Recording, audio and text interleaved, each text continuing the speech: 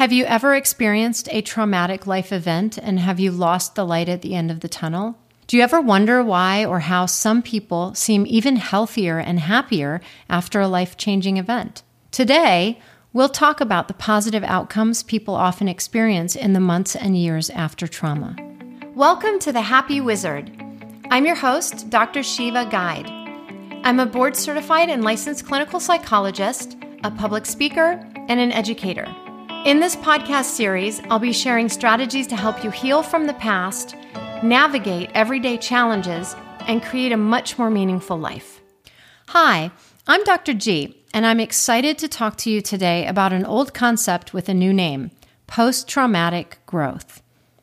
So in recent years, there's been a shift in the field of mental health. Research traditionally explored and studied pathology, right? All the things that go wrong and cause disease. But in more recent, past couple decades, research has actually shifted the focus to learning about people's strength and this idea of resilience.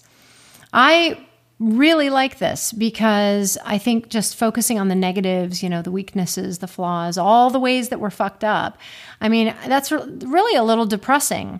And I think that it could potentially leave some people feeling even more hopeless. And if your default's depressive in nature, then this could be actually very dangerous because focusing solely on the pathology, and so all the things wrong, can possibly exacerbate your current mindset or a person's current mindset. Now, don't get me wrong, we still have to identify the things that need fixing, like unhealthy habits of how you think or how you feel, how you behave. But I think that the field is really onto something. And by capitalizing on people's strengths, that sounds pretty good to me. One thing that people have been trying to understand in recent years is how some people seem even better off after trauma and maybe even get to a higher level of well-being or health than they ever were at any point before in their lives.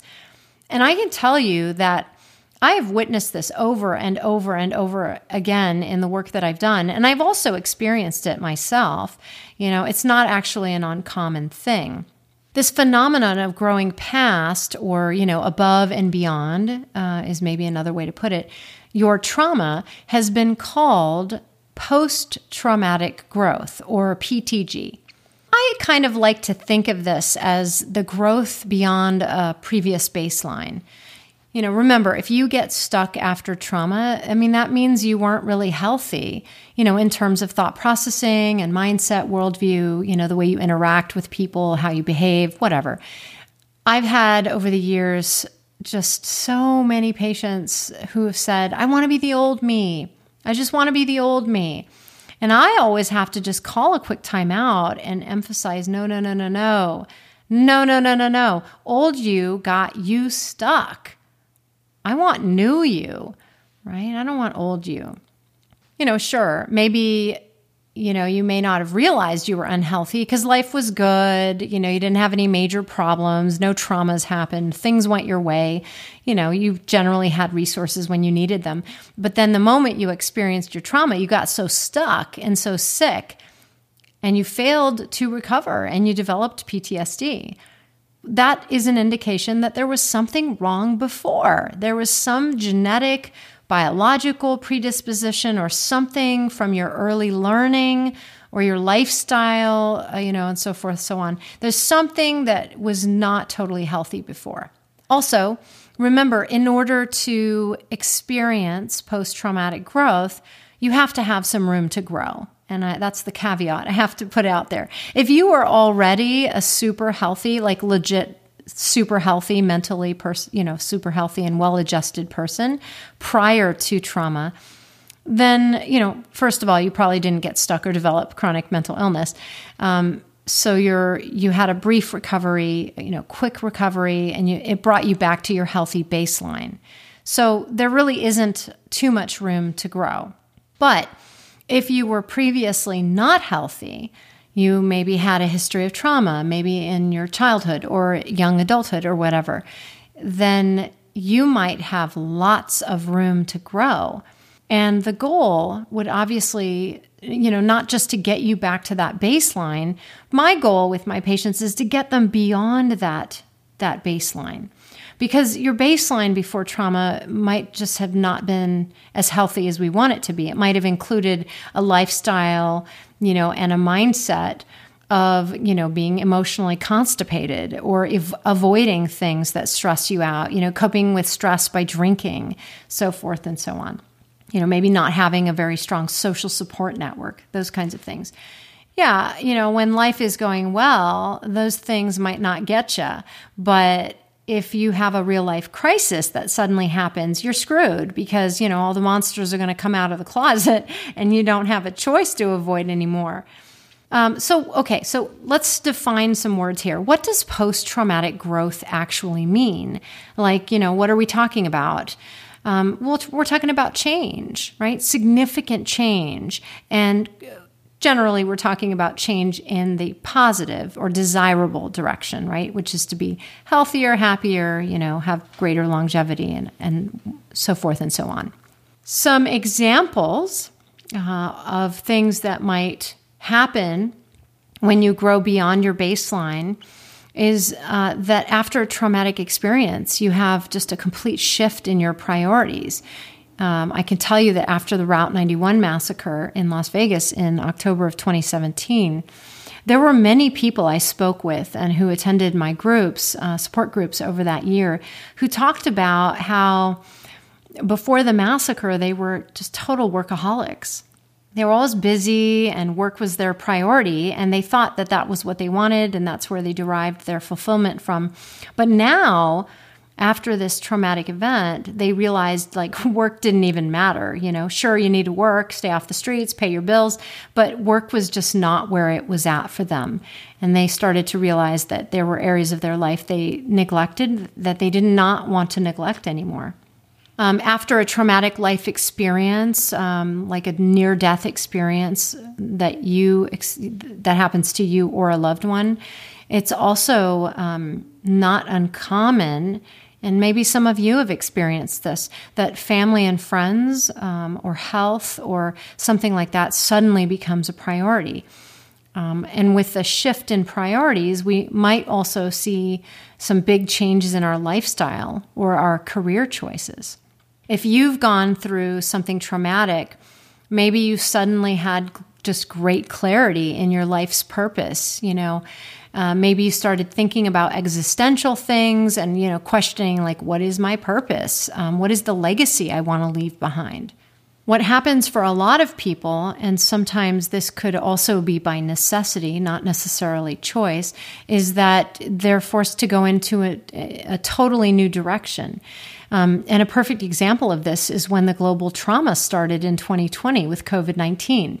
Many people found themselves out of jobs or suddenly working remotely. And all of this really forced all of us, I think, to adapt quickly and to adapt, period.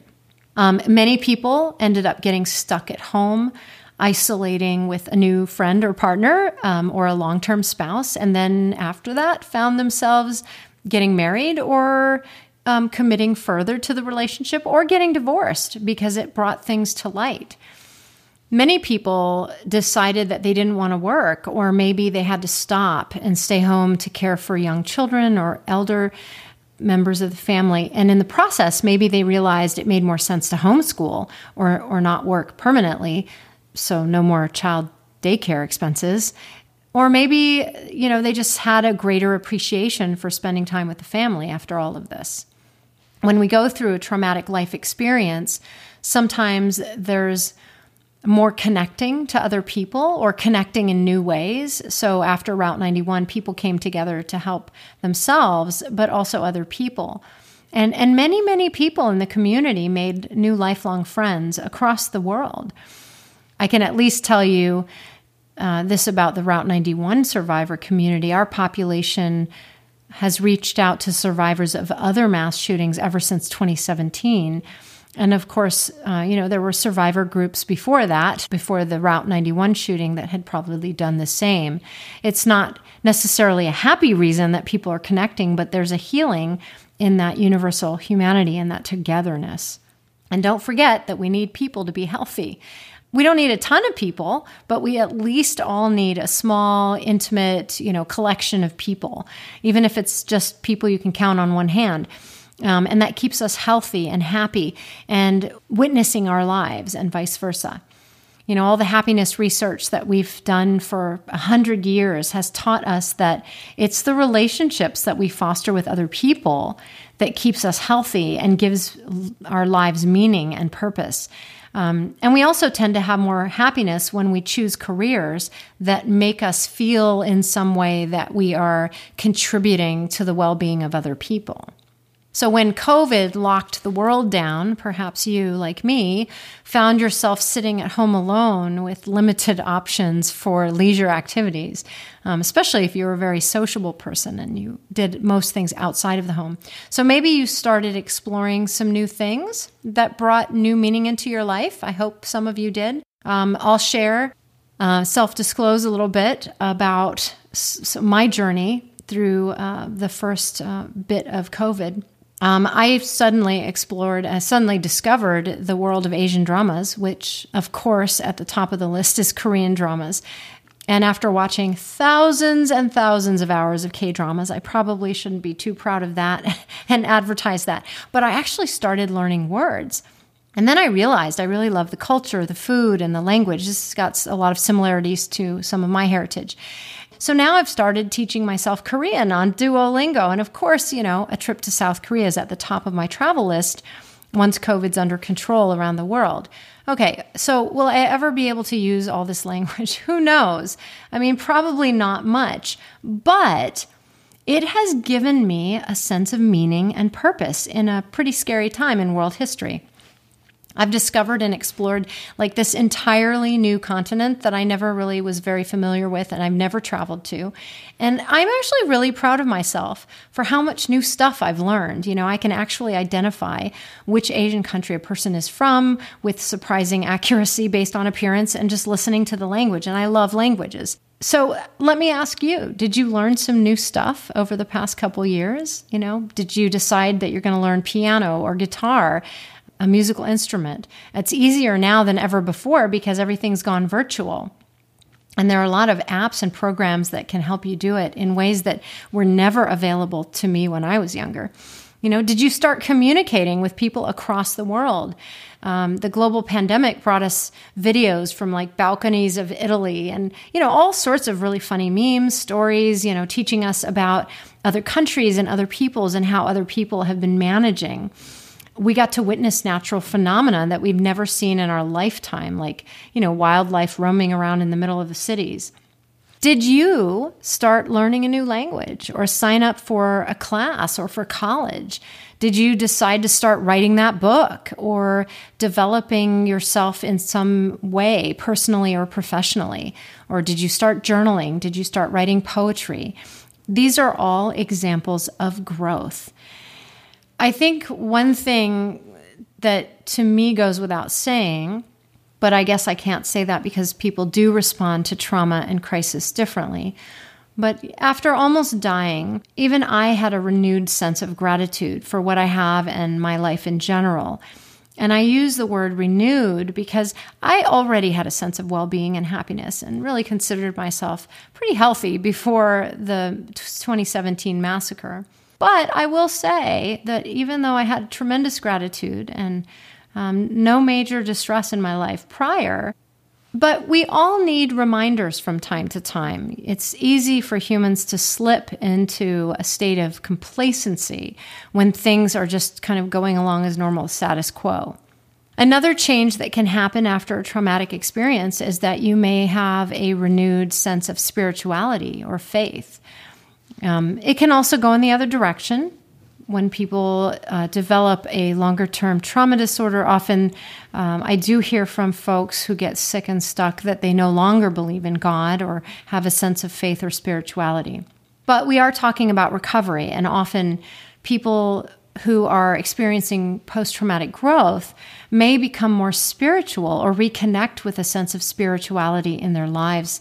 And, again, I use this term spirituality in a very broad sense, not to equate with religion or faith. I think that there is room for spirituality in everyone's life. So these are some examples of what it means to grow beyond our trauma and to experience post-traumatic growth. It's important to keep in mind that humans and animals in general are highly resilient. I mean, that's why the majority of people who experience trauma recover naturally. It's normal to bounce back and get back on track after crisis or after a life-threatening or a life-altering event. And especially if we have the resources, we should be able to do that without too much trouble. And don't forget about some of our earlier podcasts on life balance and self-care and resources. An interesting thing about resilience that I want to offer here is, and there's been a lot of really cool new research on this, we believe that resilience is strongly correlated with the character trait of optimism. So let's first define resilience. The American Psychological Association in 2014 defined it as, quote, the process of adapting well in the face of adversity, trauma, tragedy, threats, or even significant sources of stress. Let's talk about optimism. Optimism is basically our ability to expect a positive outcome in any given situation, right? So our disposition, being a more or less optimistic person, ends up being how we explain events in our lives. It contributes to that way that we tell stories. People who are more optimistic are able to shift focus or at least identify some of the positives in a situation, whereas people who are pessimistic will often only see the negatives. Interestingly, we've also learned more recently that there's a genetic piece here when it comes to optimism. We call it genetic or dispositional optimism, which is, basically our tendency, like being hardwired to be optimistic or not. Optimism, and thus resilience, is linked to better health outcomes, better pain management, better immune system and cardiovascular functioning. I mean, just in general, being more optimistic helps you function better physically. Think like things like sleep. Being optimistic also helps our interpersonal relationships, right? That's an obvious thing because being around a Debbie Downer is really exhausting and depressing. Some of you know because you live with one. Some of you are the one and you probably exhaust yourself. It's not fun. Okay, so some of you are probably thinking right now, okay, Dr. G, you want me to be fucking Pollyanna, right? Some of you might not be old enough to know the reference and who she was. It's an old movie, and I recommend that you watch it. No, I am not asking you to be Miss Pollyanna. I mean, really, because if we only see positives and even exaggerate them, that's also getting us too far away from reality sometimes. Okay, so without being a mind reader, I have a feeling that some of you listening right now are feeling a little discouraged. Maybe you're thinking, well, shit, nobody in my family is optimistic. There's no hope for me. We're all a bunch of depressed people at home, and we have depressive ways of thinking, and that's how it's always been. So maybe you are not feeling very hopeful about your ability to be resilient or to foster optimism. Please don't lose hope. The good news is that we can actually learn to foster and build resilience and work towards being more optimistic. I mean, let's think about it. I mean, sure, we all have hardwired sets of tendencies, and those are biological and genetic for the most part. Some are learned. But can't we also learn to tell stories differently? Can't we learn how to think differently? I mean, that's actually the only thing we have control over. We can learn to think differently, to tell stories differently. We can practice something we call attention refocusing, shifting our spotlight to the positives, or maybe at least trying to think about things in balance. We can. And like any other skills, practice, practice, practice. At the end of all of this, it's about our stories. It's about the ways we choose to see things. And that will ultimately determine how you experienced your life and everything in it. There are many lifestyle habits and tools that we can use to improve our well-being. I have podcasts exploring all of these separately, but just to remind you about what they are, they include things like practicing self-compassion, regular exercise, daily if possible, eating healthy, food is medicine, minimizing drugs and alcohol and other toxic substances you might be taking into your body, getting enough sleep, staying socially connected, helping other people, developing yourself, new skills, hobbies, learning to relax, taking a time out if you're someone who schedules every minute of the day, learning to slow down, being spontaneous, have fun and be silly once in a while, right? Be childlike. Getting and keeping perspective, holding yourself accountable for your stories. And that's where we get into some of the cognitive behavioral work. And then finally, practicing radical acceptance, understanding what acceptance and forgiveness and those topics are. So here's some homework for you as we close out this series on trauma. Think about your current baseline. Has it been lower? Or did you grow in some ways after a traumatic life experience? Are there more areas in which you would like to grow? And if there are, and you are not quite back at baseline, or you recognize that your baseline is not as healthy as you'd like it to be, what's keeping you from doing that? Please check out our earlier podcasts from September to December of 2021 on self-care, life balance, compassion, and all of these other topics. These will offer you lots of ideas and ways and tools that can help you improve your situation and build more resilience and foster more optimism in your own life. Remember, regardless of your age, how sick or stuck you've been, or how long you've had trauma symptoms, it's never too late to recover and turn your life around. It's time for change, and that time is now. Thank you so much for tuning in. I hope that you've learned at least one new thing that you can practice this week. Please feel free to share feedback and submit ideas for future topics at happywizardpodcast@gmail.com. Take care, stay safe and healthy. Until we meet again.